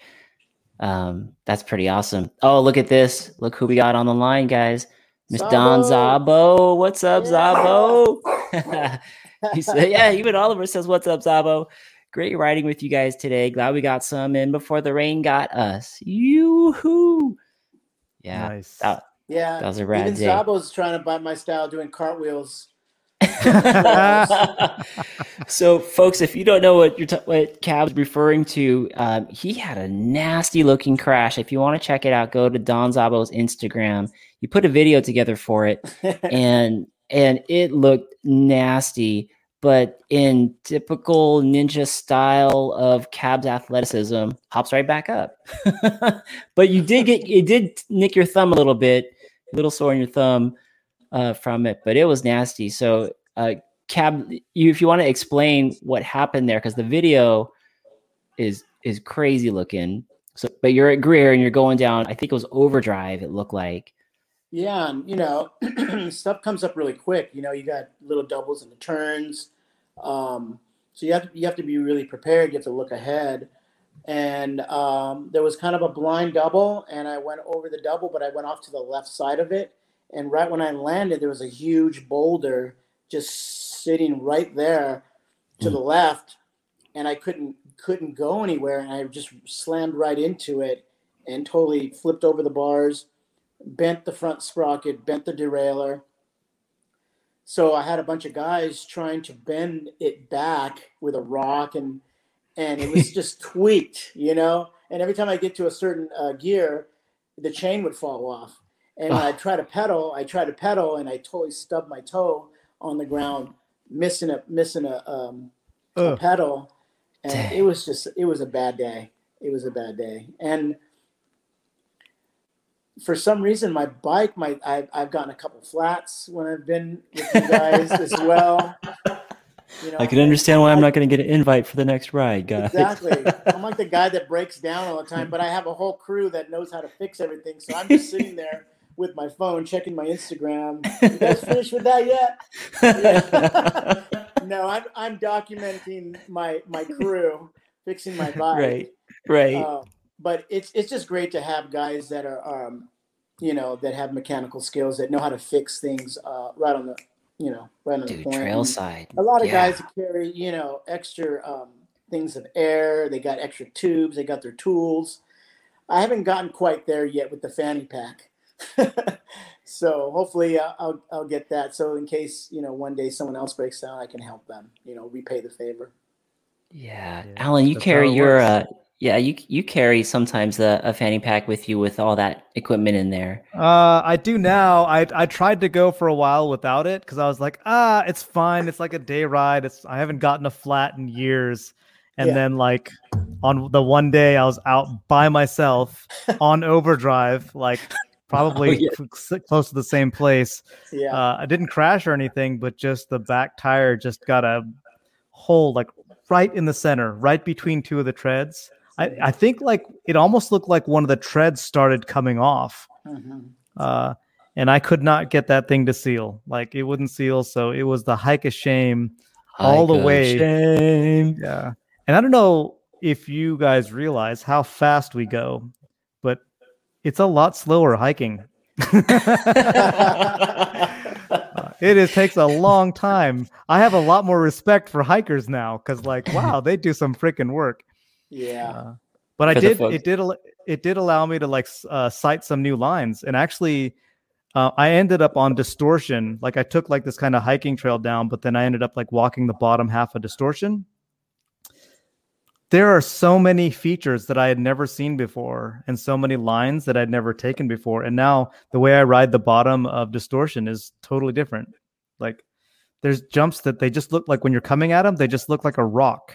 Mm-hmm. But if you look at it from the side, they're jumps. Yeah. So I wouldn't suggest it, but, but sometimes walking a part of the trail can actually be pretty helpful. MTV Rad Dad's laughing with you. That's funny. I should actually head out the ladies' home, so gonna spend some time with my wife. It's been a pleasure to be on and chat with you. We'll get on the trail together soon, y'all. Yeah. Yep. Good to see you, Alan. Good to see you, Alan. MTB Alan, ladies and gentlemen. Good seeing you guys. Good Bye. to see you, brother. Peace. You. So, Cab, that was a great treat for MTB Alan. I know we haven't had a chance to see him in a while, so I was glad to have him jump on with us. I wanted to go back to the other part of the product. So we're talking about your bike and that crash, and it ended up being a good thing because luckily enough, in that crew that day was Jeff Taylor, the president of YT, the YT Mill or YT Industries here in Southern California, and talk about a perfect person to have in the crew. You bend the decoy up off of a jump into a boulder, and he ends up taking the bike with him back to YT headquarters. And lo and behold, we show up today, and he wheels out this beautifully rebuilt, polished, clean, upgraded masterpiece of a YT decoy. I think he upgraded you from the YT, was it the base or the comp? And you got upgrade base model. And he rolled out your same frame, but in the pro with all the pro stuff, all the pro tune. It was beautiful. No, it was awesome. And it felt great today. I felt like a pro. Yeah, you look like a pro too. Jumping everything and going fast. But when you looked at, mountain bikes, and I wanted to give some love to YT, what drew you to YT for one of your first mountain bikes, getting into the sport? Joey Yates drew me to YT. Okay, yeah, Joey Yates, love that guy. He actually was talking a lot about them, and he told me that the person in charge who runs it was Jeff Taylor, who used to work at Fox Racing. So, which Jeff is an old skate buddy as well. We used to be teammates back on PAL in the early 90s. So me and Jeff go way far back in the skateboard industry. We were teammates on Palo Peralta. It's amazing. And then, he left and started working in the skateboard industry for other companies, and he got in the shoe industry. And I didn't see Jeff for the longest time, and I show up at Paula one day, and he pulls up on a dirt bike, and I'm like, hey, he's like, hey, what's up? And he took his goggles off, and I'm like, Jeff Taylor, what are you doing on a dirt bike? He's like, I work for Fox Racing. I'm like, what? Are you kidding me? so then, started working with Jeff through motocross and through the gear, what Fox Racing does, and he was telling me this, how they were taking over Paula and how they were going to, take over the track and make it more family friendly and make the tracks better and just more rider friendly and enjoyable place to be. And he was there for several years, and then he got let go, which was a bummer, on Fox's part, because Jeff did such a great job in that company. The CEO had brought his job with him, so that's why Jeff, got let go. But then he landed at YT, which was even more of a blessing for him. And I believe he loves his job. He loves the company. He loves what they're about. And so that's my connection back to him. And, Wow. And Joey, Joey Yates is a gentleman that I ride mountain bikes with a lot, with my friend Kim Boyle. And he was telling us about, San Clemente and the trails and YT's there. We should go there and try one of their bikes. And so, I went there with them and met up. And after I tried their e-bike, I just fell in love with it. Yeah, it's such a great product. That decoy, it's German engineered. So if you like sports cars, you all know what the German engineering is all about there. But the bike, it's beautiful. And Jeff Taylor leading the charge there. I mean, what a great person to have in that position with his dynamic background, and also a skateboarder coming up as well.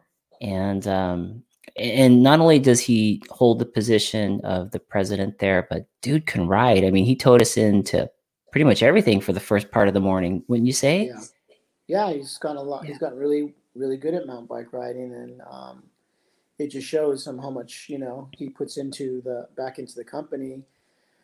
The one thing that's great about the brand that will cater to the consumer is their direct to consumer. So that Oh also yeah. drops the price down. Obviously, they're not shop friendly. They don't sell to shops, so they're able to compete with these guys that have to mark up, the prices. Which I guess maybe some people would look down upon that because you can't buy it. You can't go to a shop and buy it. You have to buy it directly from them. But then for the consumer, it also brings it down to a price that they can afford, because these bikes aren't cheap. They got a high price on them, and because of the performance and because what they have to offer, a lot of pedal assist bikes are in on the high thousands, range, where it's almost as much as a dirt bike, so I can see why people frown upon them. For one, they're expensive and maybe they're not affordable. So they don't want to try it, or they don't even want to think about getting one because they can't afford it, that's understandable. But if you can afford it, I would definitely get one, because it's going to make your mountain bike experience that much more enjoyable. And you do get a workout, and you tried one for your first time today. Yeah. What's your review?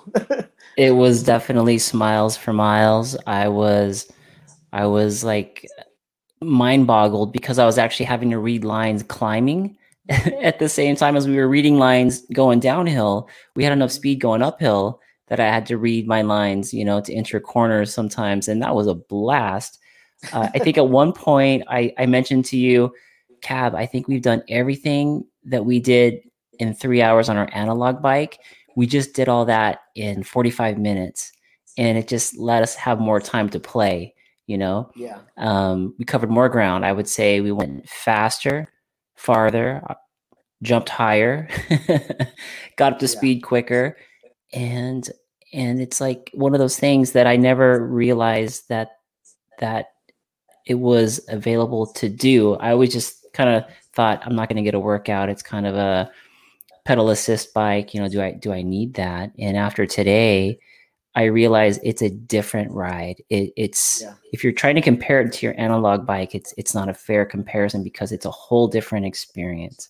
Yeah, and if you can afford to have both, that'd be great to have an analog and an e-bike. But if you can afford one or the other, I would say now e-bike is a high contender for a lot of the population. I want to say for people who are just getting into the sport and maybe out of shape. You have the off mode, you have the eco, you have the trail, you have the boost mode. So you have many different facets to really assist you in getting into the sport. If you're in shape and you ride, you could just ride farther in the same period of time, like we did today. I mean, I burned 1,300 calories. I'm like, how is that possible in what we did? Well, there's 3 modes on the bike too, so you put it on the lowest setting, you're definitely going to get a workout. Definitely so. Definitely. If you turn it completely off, you even get a gnarlier workout because it's a heavy bike. Yeah. I mean, that decoy, a lot of e-bikes are like 50 pounds. I think the decoy is 51. The specs on it are like 51 point something. But I never felt a single pound difference though going downhill. Jumping and all that stuff, it felt like a regular playful. It was playful, like at speed. It was playful, which was awesome. So yeah, my review is definitely smiles for miles, as Joey Yates would say. And you can go twice as far, twice as fast, twice as big on the e-bike, and you still get that workout, which is awesome. I love that. I love the YT decoy. Love it. It's gonna have to. It's amazing machine. I know. I came home and I looked at my wife and she's, instead of saying like, all these other things, she goes, no, you're not going to buy one right now. I was like, okay. Well, I have work to do, but. Well, now you got something to look forward to. Exactly. Yeah. Let's roll real quick. About an hour and 40 into it, and I know the kiddos there. You have the kiddos. I want to be respectful of your time, so I want to move over to the last 2 things of the show. And thank you, folks, for being on with us. So from Product Spotlight, we spotlighted the YT decoy as well as Yoshimura. Keep an eye out for the Yoshimura pedals. Look for the campaign with Cab in it because he just recently did a shoot on it, so you got kind of a little sneak peek into that. But let's talk about real quickly YouTubers. You're getting into mountain biking, Cab. Who have been some of the YouTubers when you sit back and you watch a mountain bike YouTube video? Who are you normally tuning into? Actually, no one really particular. I was actually looking at a lot of mountain bike fails. Oh. and the reason why I watch those is because I want to know what's capable of happening if I get a predicament. Right. Yeah. So it's actually good to see a lot of crashes to see what people are doing wrong, and go like, okay, I don't want to do that. Yeah, I think Pink Bike has the Friday fails, or one of them, GMBN, I think, has Friday fails. Some of those are pretty nasty. But I saw some YouTube videos on Whistler because I want to go there and ride there, and I saw some on Snow Summit. Just some more of like just people's terrain and what they're riding. But maybe I'll get into more people's personal reviews and I don't know. I'm all new to this as well. So. I love it. Speaking of new to the market, we were talking about the Yoshimura. John W. I just peeped him. He said those pedals look sick. Yeah, John W. I hear you. They're great. They're awesome. They're coming soon. I'm thinking, I can't remember if they said April timeframe, but they're definitely coming soon. They'll be here in 21 for sure. They'll be here in 21. Yeah. Okay, Cab. Ending it with I'm going to add this to the stream. Guys, we're ending this off with the funny questions just to see what the mind of Cab, how he answers these questions. Are you ready, Mr. Caballero?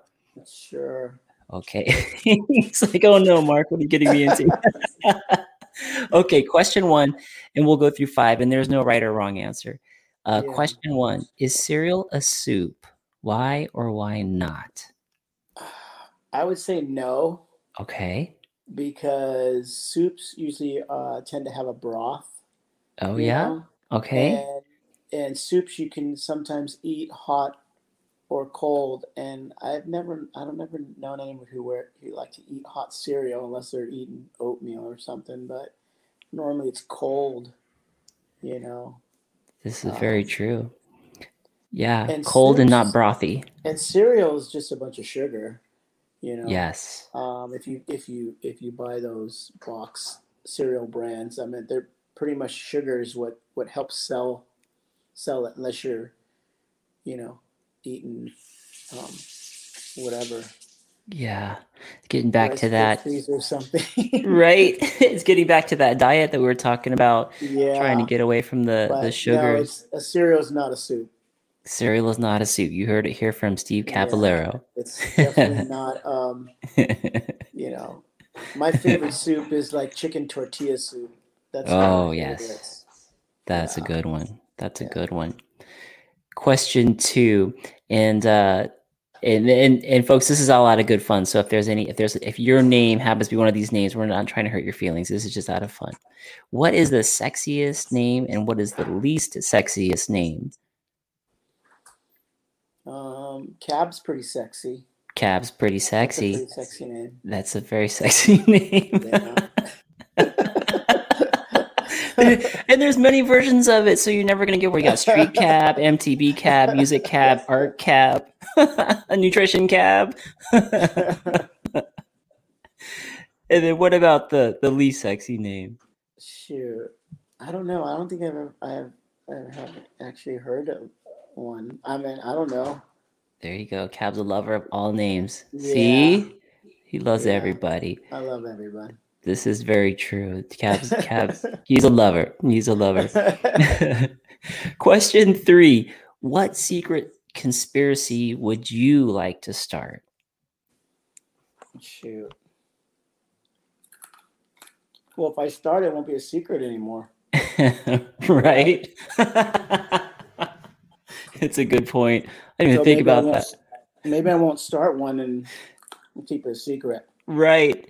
I'll let you know when I not want to keep it a secret, and then I'll let you know what it is. Cab may or may not have started a conspiracy already, but it is a secret. He can neither nor deny or. Okay, Cab. Question 4. What's invisible but you wish you could see? I wish people could see the love of God. Ooh, I like that. You know, Why? Why so? I wish people could see how God loves us and how He created us, and what He is trying to show us with our lives, and how to live and how to treat people, and to show a person what true love is. A lot of people have an idea what love is, but I don't think they really understand and grasp the concept of it, because people love a lot of things that are meaningless, Right. you know, and people receive a lot of love. They think that it's love, but it's not really love, you know. But if people could really see and understand God's love, and how He wants to show us how to be loving, that's something that I wish people could see. I can see it now because I'm a believer and I have faith in God. I couldn't see it before because I didn't want to have anything to do with it.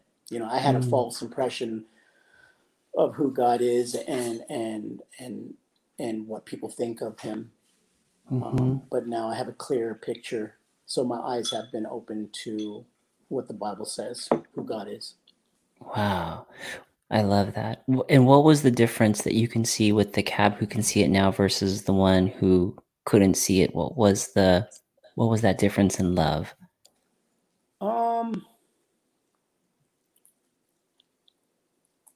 That it's unconditional. True love is unconditional. Nice. That means there's nothing attached to it. A person who loves someone else unconditionally is a person who will do things for somebody or something without getting anything in return. I love that. That's awesome. That's awesome. Yeah. It's unconditional.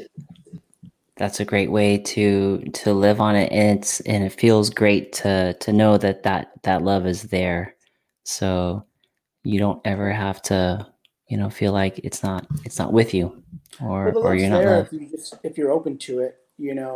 A lot of people um, think that they need things for people to love them, or they think they don't recognize their self-worth, and they Mm, let society dictate that. When people are more important than they feel that they are, and you don't really need someone else to show you how important you are. You know, mm, mm-hmm, God will show you how important you are by how He feels about you. We try to uh, receive love from people to make us see how our importance. We use mm-hmm, people to make us feel important. mm-hmm, And when you understand God's love, He shows you that it's not about your fame or your fortune or your achievements. It's about the conditioning of your heart mm, and how you view people and how you take um, others people's criticism and how they view you. You know, yeah, um, it's very it's very easy to love people who love you, but try loving people who hate you. yeah. You That know what I'm could be saying? very difficult. Yeah, that Try unconditional. yeah, try loving people who want to hurt you. You know what I Mm, mean? yeah, Um, but it's very easy to love people who pour love on you, but that's not right. true love. You Yeah, know, that's a love with a condition. But right. true love is unconditional. Man, that's good. That's deep stuff. I've never had anybody answer that question like that. That is awesome. You probably If haven't had a Bible thumper on your show either. I may have, but they I may have just kept thumped it you with the Bible, bro. You thumped us all, but that was a good thump. That was a great thump. Yeah, things that you can't see. God's unconditional love. Yep, that's a great one. That's a great one. Man, Steve, it's been awesome to have you on the show, and I really appreciate your time. I know you got the kids this week. You had a busy day, and then a bunch of stuff. So thanks for jumping on. I know there's a lot of people who will hear this and smile and laugh, and also end it with this unconditional love message that you gave here at the end. I think that's amazing. Um, in I didn't closing, write that. I didn't write that.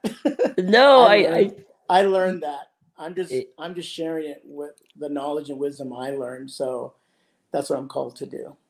yeah, that was awesome. That was an awesome answer. It's great to get that out there.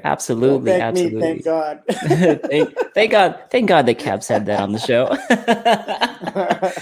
So, Cap, in closing, is there anything or anybody that you want to shout out to or say for the folks that are listening out there? Shoot, I'm just thankful to be alive and to have all the relationships that I've had my whole life. That's the most important thing to me. I think that's Mm-hmm. what goes further in life is the your connection with people and the people that you touch and reach out to and help and encourage and inspire. And you know, I I go back and forth on a lot of things that I post on Instagram, and it's definitely a place to show off of everything that you have in your life and show people.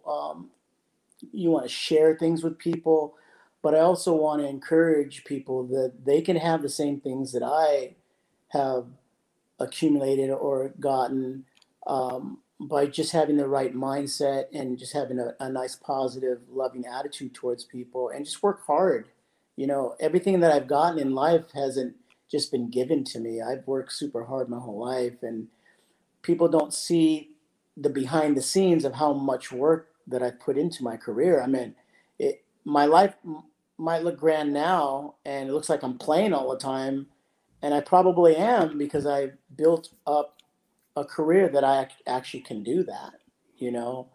But I put years of hard work and blood and sweat and stress to get to where I am, you know, and I still do that every single day. You know, I'm always still thinking of new ways to reinvent myself, discover new things, learn new things, progress.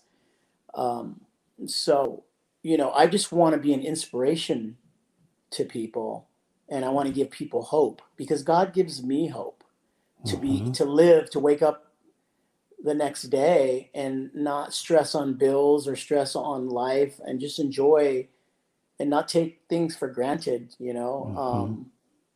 I love my kids, you know, I love what they give me. They've shown me a lot about myself and how I could be a better person, a better parent.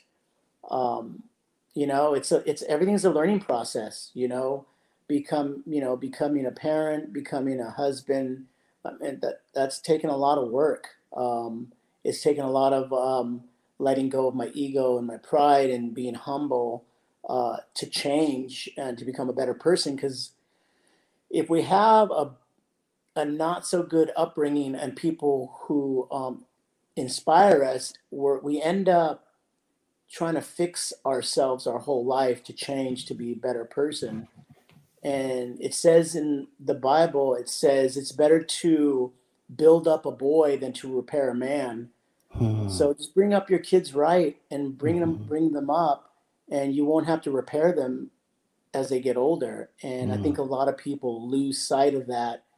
And it's a big responsibility becoming a parent. I mean, you know, when you have a child, you have to look after that child, and you have to give them the best things that they can to cope with the crazy world that we live in. The world we live in is crazy. Yeah. It is insane. The things that people come up with to hurt people, to Right. take advantage of people. You know, you have to prepare your kids. You have to prepare yourself to the worst outcomes. You know, so wisdom is very important when it comes to learning about life and the people in it. There's good people and there's evil, you know, Yeah. and it's all within us too. You know, I've had evil thoughts before. You know, I've had good thoughts. You know, it's just a part of who we are. It's our makeup. You know, nobody's perfect.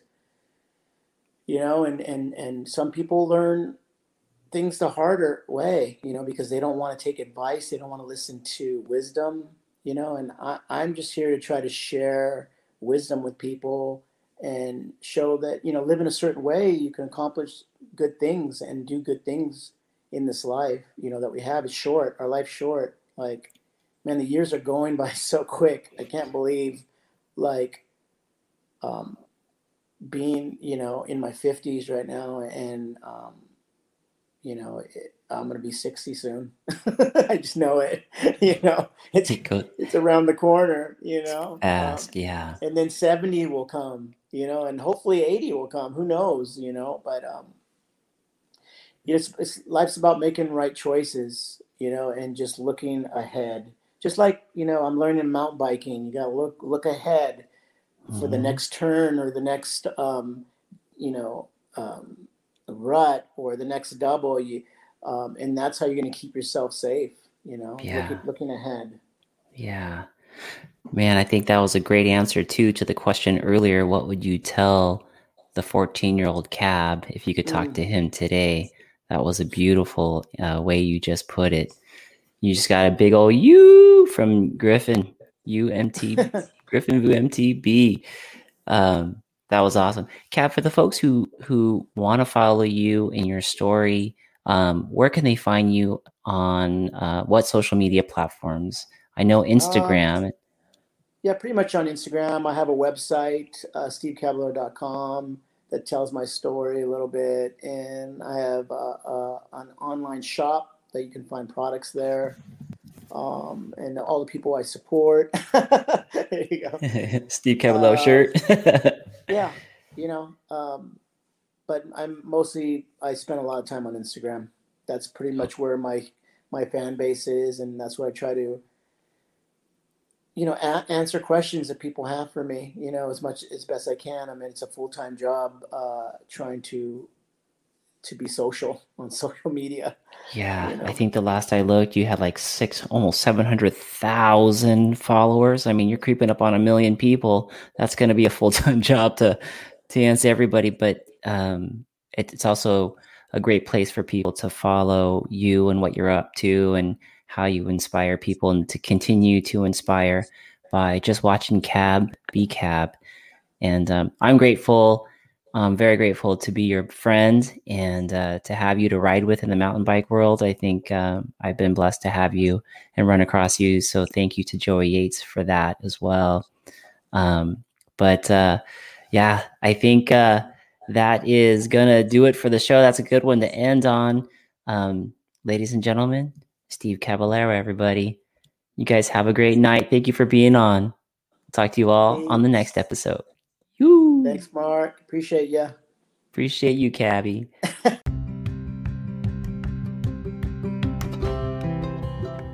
Thank you again for joining me for episode 23 with Steve Caballero. I hope you guys enjoyed that as much as I did. Talking with Steve Caballero, such an impactful person to so many of us and just a down-to-earth, genuine guy. Hope you guys enjoyed it. Stay safe out there on the trails. Hope you are just finishing a ride or getting up to your ride. But whatever you do, send it safely. And remember, folks, all of your hard work will always pay off. And thanks again for tuning in. I will see you all on the next episode.